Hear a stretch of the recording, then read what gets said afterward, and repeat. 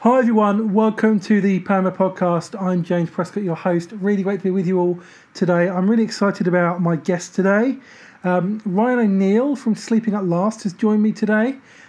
Really excited to talk to him about the Enneagram, about creativity, about all sorts of other things. So welcome to the show, Ryan. Hey James, thank you so much for having me. I'm really excited to talk to you. Yes, this has been a long time coming. I've wanted to have you on the show for quite a while. So thank you. It's really exciting for me, and hopefully for people who are listening as well, because we're going to be talking about some interesting stuff today. So tell us a bit about kind of your story, your background. For sure. So my name is Ryan. I'm from Chicago, Illinois, well, right outside of Chicago. And I make music under the name Sleeping at Last, as you mentioned, which sounds like a band name, but I am indeed one person. I've been making music for a very, very long time. So when I was about 14 years old, I got my first, maybe about 13 years old, got my first guitar, and pretty quickly realized that I wanted to spend the rest of my life making music, and fell madly in love with the craft of writing songs, and have just been writing songs ever since. And Sleeping at Last is, like I said, is the name that I make music under, and I have been doing that for well over a decade. It's probably been about I don't even know how many years, to be totally honest. Probably close to 17 or 18 years. It originally started out with some friends of mine as a band, and eventually, one by one, they got interested in doing other things, and so I've held on to the name and just continued creating and continue writing these songs that are so personal to me under Sleeping at Last. Yeah, and you've written some great work. Thank you. I mean, there's so I can't. There's so much of it. A lot of it. One of the things I love about your work is that a lot of it is concept based. Yes. But there's one album which has got. I think it's got a track for each planet, and yes, the sun and the stars and like all that kind of thing, which is amazing. And then, thank you. And we've got now the Enneagram album, where we have a song for each number type on the Enneagram, which is... That's right. I don't think you've even finished releasing them all yet, I think. No, 1 through 7 are out now, and I'm still chipping away on the last 2 of these songs. So my brain is still spinning with the Enneagram research and thought. Yeah, and that's what I want to get into for the next part of the episode. Because the Enneagram, we've kind of touched on it in a few episodes of the podcast and never really gone into much detail about it. The Enneagram, if people don't know, it's kind of I wouldn't call it a personality type. It's kind of a sacred way of understanding who we are. I think that's a beautiful way to put it. Yeah, absolutely. That's what I would call it. It's and there's 9 different types, which are given numbers. 1 to 9. Originally,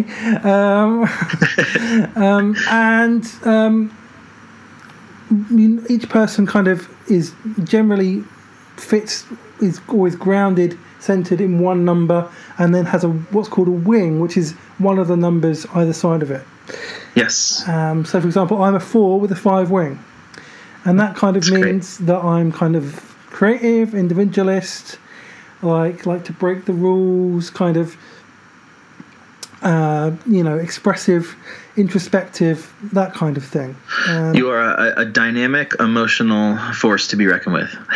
Yes. And you are, what are you? What number are you? I am a type 9. So that is sometimes called the peacemaker. So it's basically, I hate conflict with every fiber of my being, and will do everything I possibly can to avoid it and to get around it.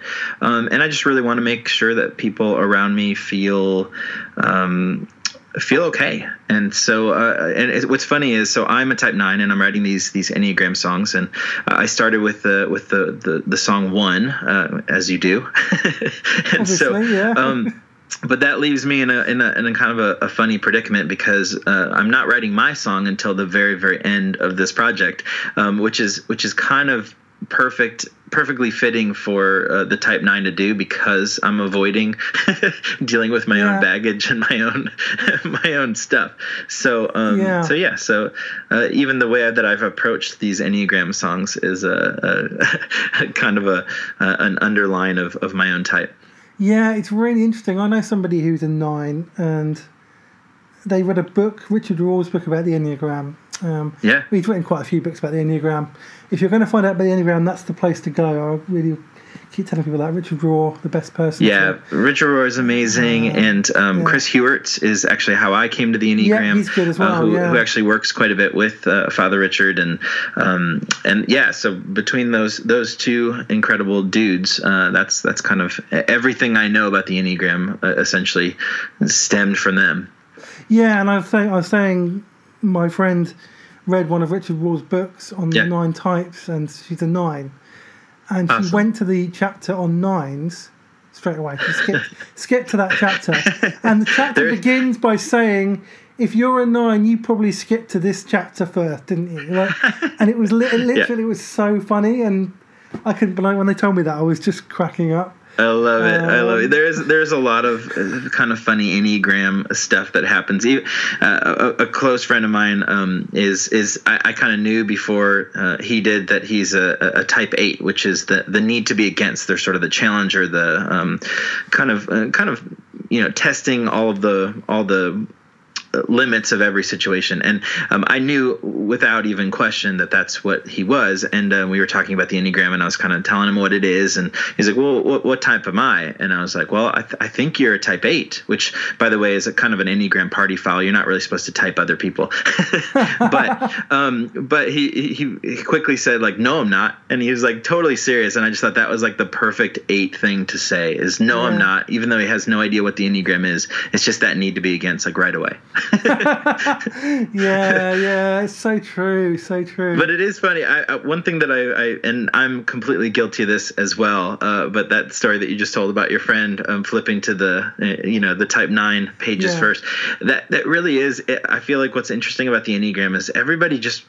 There's a slight, I don't want to say narcissism, but there's a slight, like, that's what I think that that's what draws people to the Enneagram first, is like, wait, what does it have to say about me? Every time. I'm a 4, and when I read the book, I wanted to go to the 4 chapter first. Yeah. Exactly. I mean, we love all the people around us, but really we're interested in how what somebody else has to say about us, right?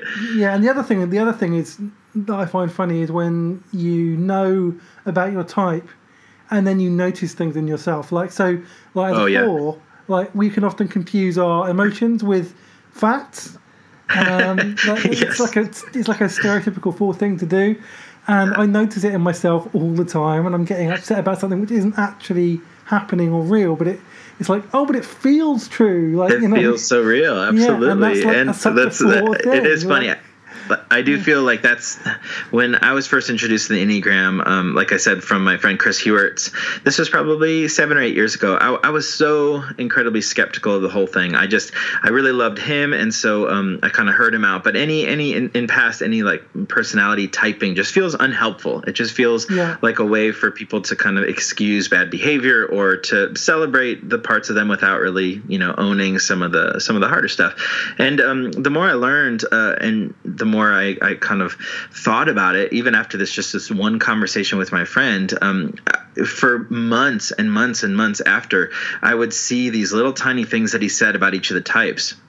I would see them sort of echoing through different conversations or relationships around me. So it's almost like I'm reading a book right now called Invisible Ink, and it has nothing to do with the Enneagram. It's all about storytelling. But just that terminology, Invisible Ink, like, I feel like once you understand the Enneagram, you start to see that invisible ink everywhere. You start to see the traits of every type. Once you can kind of figure out like who you are, and how maybe your type in relationship with a type 3 or a type 4 or whatever it is, you just start to see how those dynamics work, and it starts to just make sense. It provides like this really helpful vocabulary, and I noticed it first in my marriage. So again, like I said, I was super skeptical when I first heard about it, and then I learning a little bit about my wife's type and about my type and how we are some of our strengths together and some of our weaknesses together.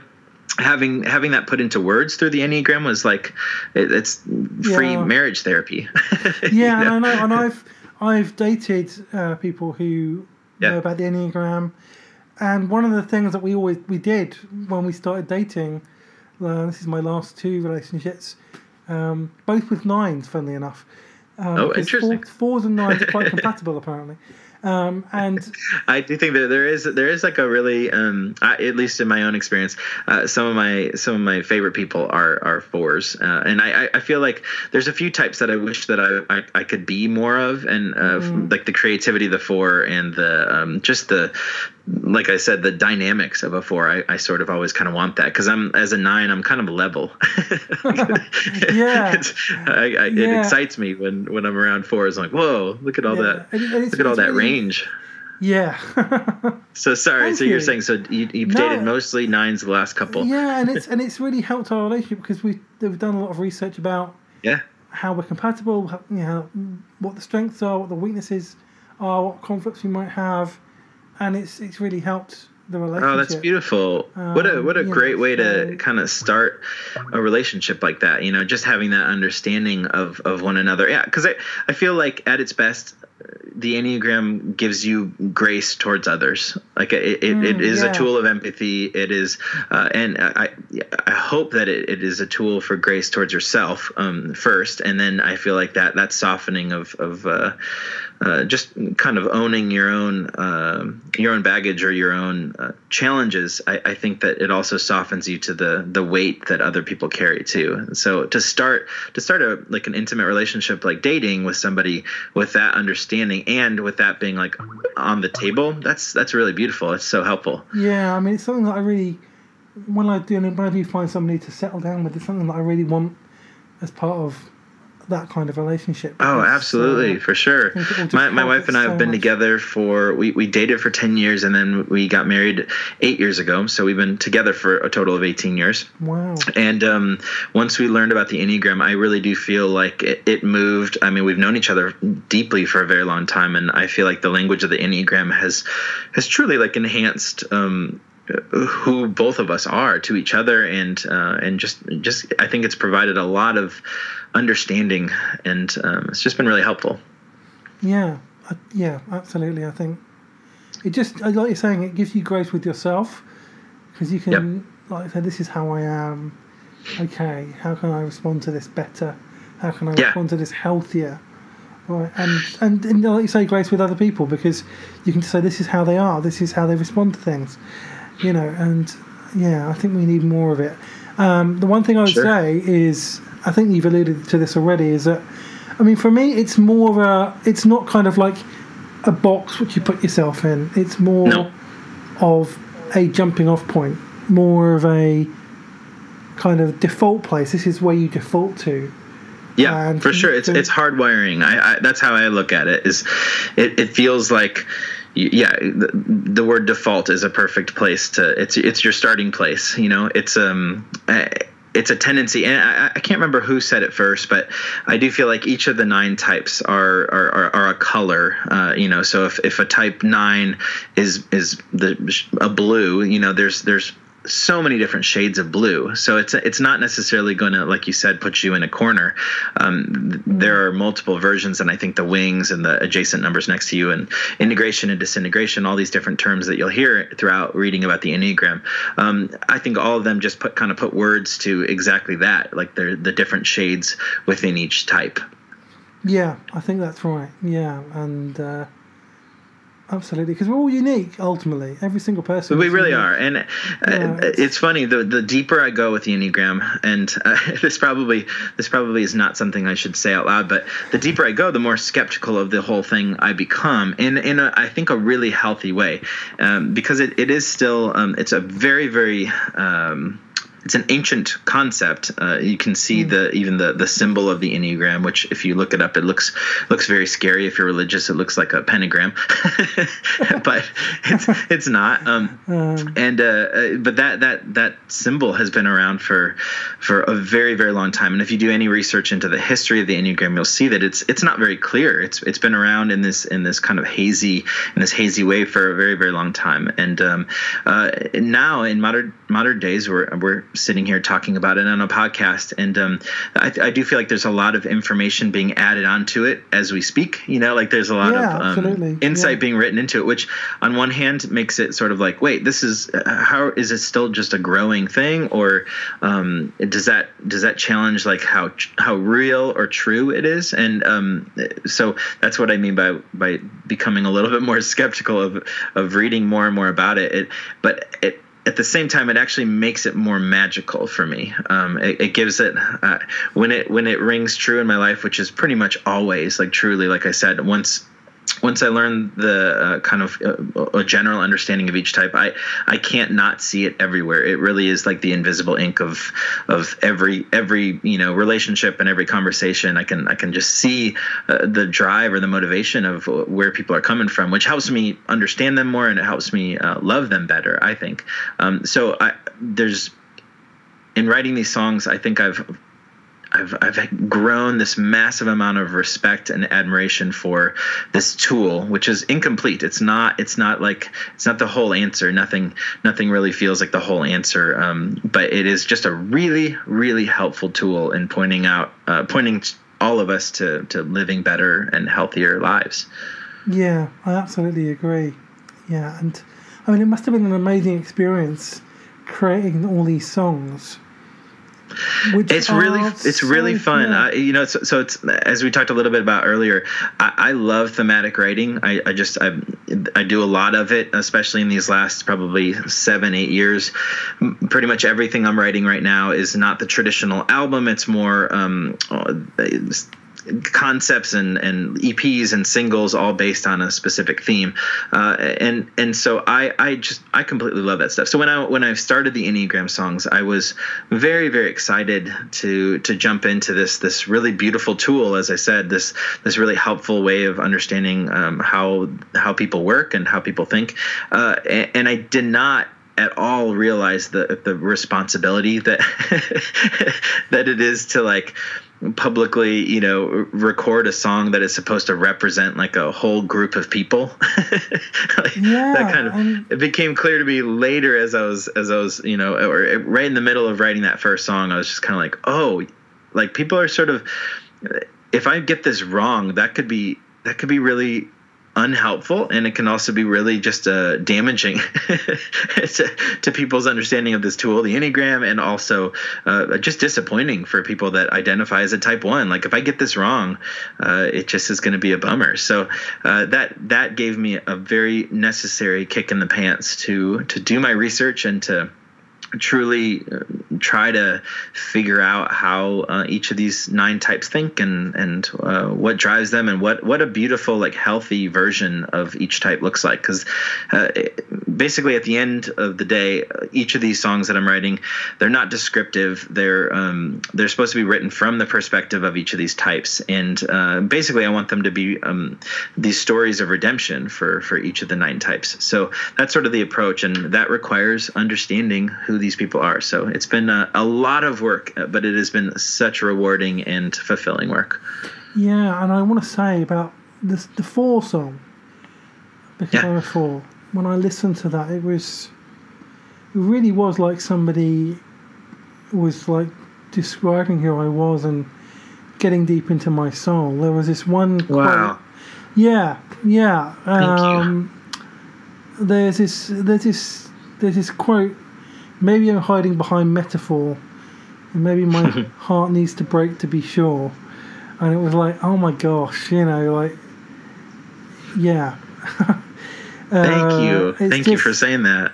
Yeah, it's just like almost like needing to feel pain to know what's real, like needing to feel something to figure out what's real. And of course, 4s are all about feelings and, knowing the difference between feelings and facts, and actually having feelings and and feeling like they're real, and that kind of speaks to that completely.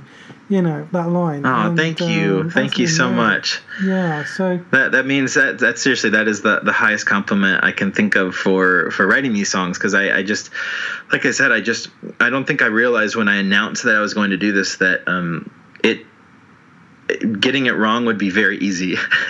It's a big risk. I was just kind of I'm writing songs for these 9 types, and similar to writing songs for the planets in our solar system, or our 5 senses or whatever. But none of those things have feelings. So writing a song for these incredibly dynamic and beautiful different types in the Enneagram has been a huge challenge. But thank you for saying that, because it makes me feel like I'm not totally blowing it yet. You're definitely not blowing it. Thank you. All the people that I know have listened to these songs have been blown away by them, so that means a lot. Thank you. No, you're welcome. But I just wanted to talk about the creative process of making something like this, because it is it's a big undertaking. You've already alluded to it a little bit, of all the research that you have to that goes into creating a project like this. So tell us about the kind of creative process behind making this set of songs. Yeah, so I feel like for these Enneagram songs specifically, it's a combination of a lot of conversations with friends that identify as that type that I'm writing about. So let's just talk about type 7. I just finished that song and released it into the wild a little bit ago. So it required a lot of conversations with type 7s and just asking them a lot of questions, even to the point of asking listeners on Instagram or Twitter, just being like, hey, I have a, how do you process pain, or how do you what brings you joy in your life? Like what's the how can people love you better? Like questions like that seem sort of general, but the ways in which people answer them is super insightful and just really, really helpful in me understanding how, like what is this? How does it feel to be a type 7? And so that leads me to a bunch of reading. I've got a giant stack here, a stack of books on my desk here that I'm constantly paging through and trying to digest as much as I can. And then my extremely helpful resource is my friend Chris Hewerts, who is kind enough to allow me to call him at the start of each of these songs and just say, like, hey, pretend like I don't know anything about the Enneagram. Who is a type 7? And then he will dive into like, okay, type 7s are this and this and this and this and this. And so I'm listening to podcasts. I'm doing as much research as I possibly can. And throughout that, whether that's weeks or a couple months or however long it takes, there's a moment, I think that, and this has happened for each of the songs so far, where I feel like my heart sort of breaks for them. And it's not pity or anything like that. It's more of I finally get it. I finally feel a little bit of the weight that every Enneagram type carries around with them. And so once I get to that point, then I kind of know that I'm ready to write, and I'm ready to at least write the words. And before that, at the same time as researching, I'm doing a lot of kind of creative collecting as well, which means I'm thinking through like every part of the type 7 that I'm learning about, like how does that inform music? How does that inform like the style that the song is written in, or the instrumentation or the production? And I'm taking large notes on all of this stuff and kind of trying to make sense of everything that I'm learning and reading about and talking about. So eventually in there, a musical idea will form, or at least a concept. And then once I feel like my heart is kind of has broken a little bit for the type, then I feel like, okay, I know where this song needs to land, and I just need to figure out how to get there. Wow, that's an incredible process. Thank you. It takes a long time. Writing these songs has been a lot more. I had a very different schedule in mind when I announced them and said they were coming out.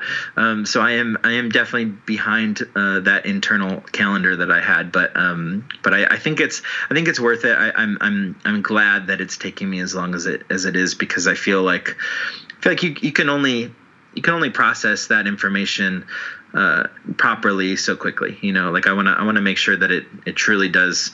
I'm not just writing a song about the caricature of each type. I'm writing a song about like that redemptive story and how that type might actually think.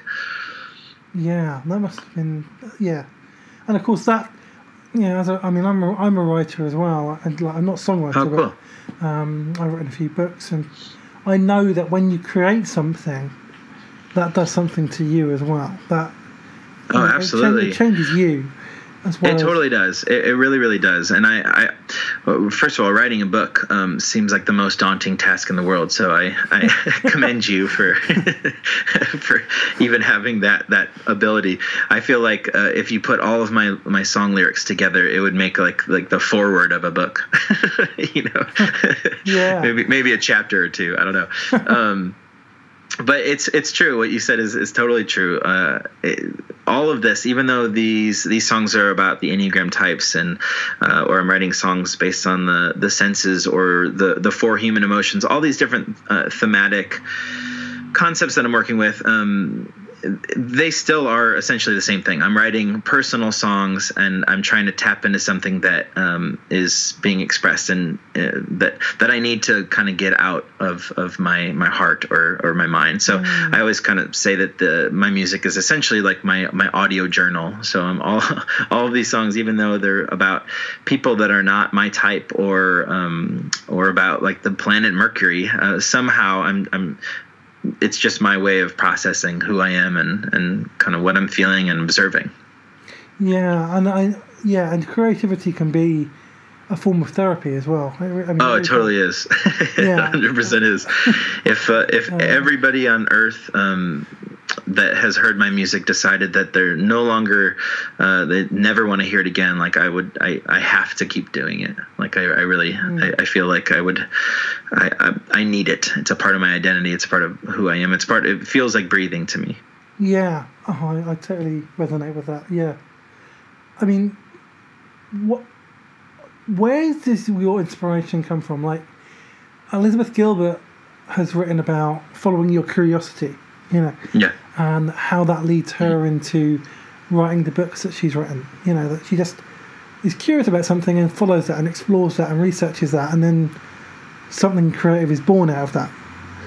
What's your kind of road into a project? Like, what is it like? And what leads you to write an album about planets, or to do a project about the Enneagram? What is it that kind of draws you in to these projects? So in the earlier part of my making music, I would just do the kind of the traditional route of making albums, and so I did I think a total of three or four full length records when Flipping Glass was kind of just getting started out.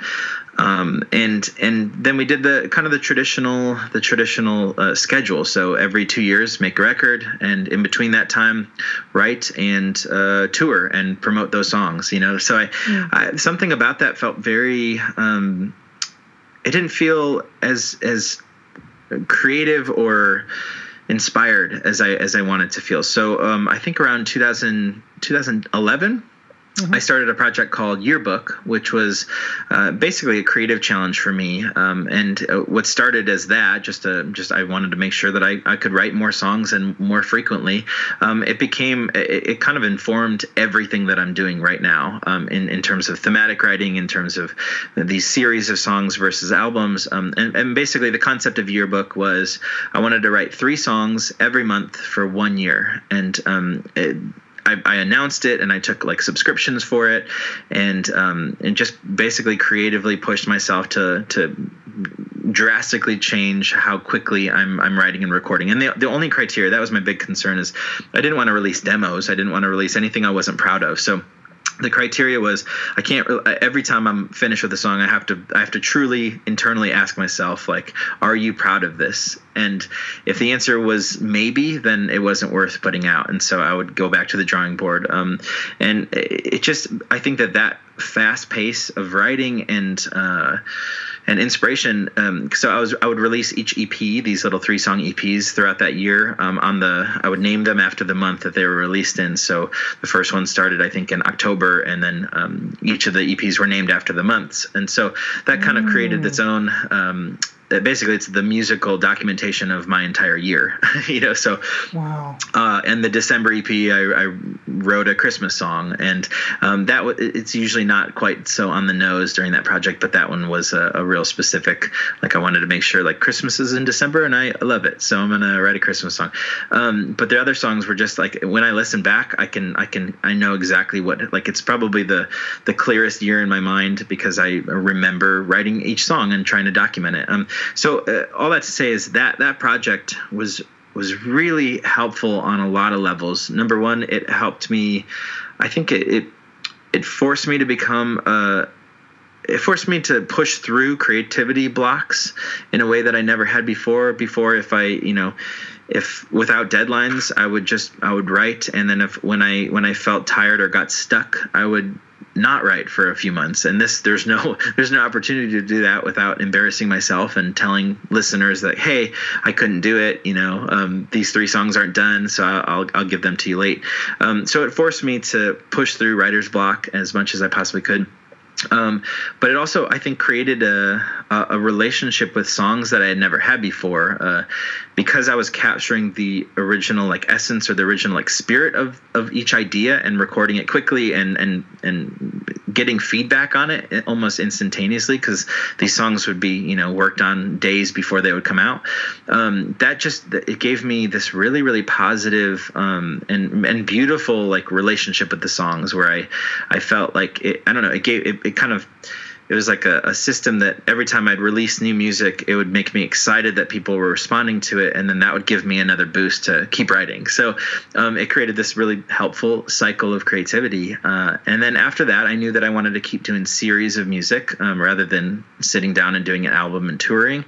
And so I started a thing called Atlas, which is what the Enneagram songs fit into, this very long form, overarching concept called Atlas. So Atlas 1 contained basically the theme of that was the origins of all things. So I start with a few songs based on darkness, which is kind of the unknown. And then I move on to writing some songs based on light, which is the beginning of everything.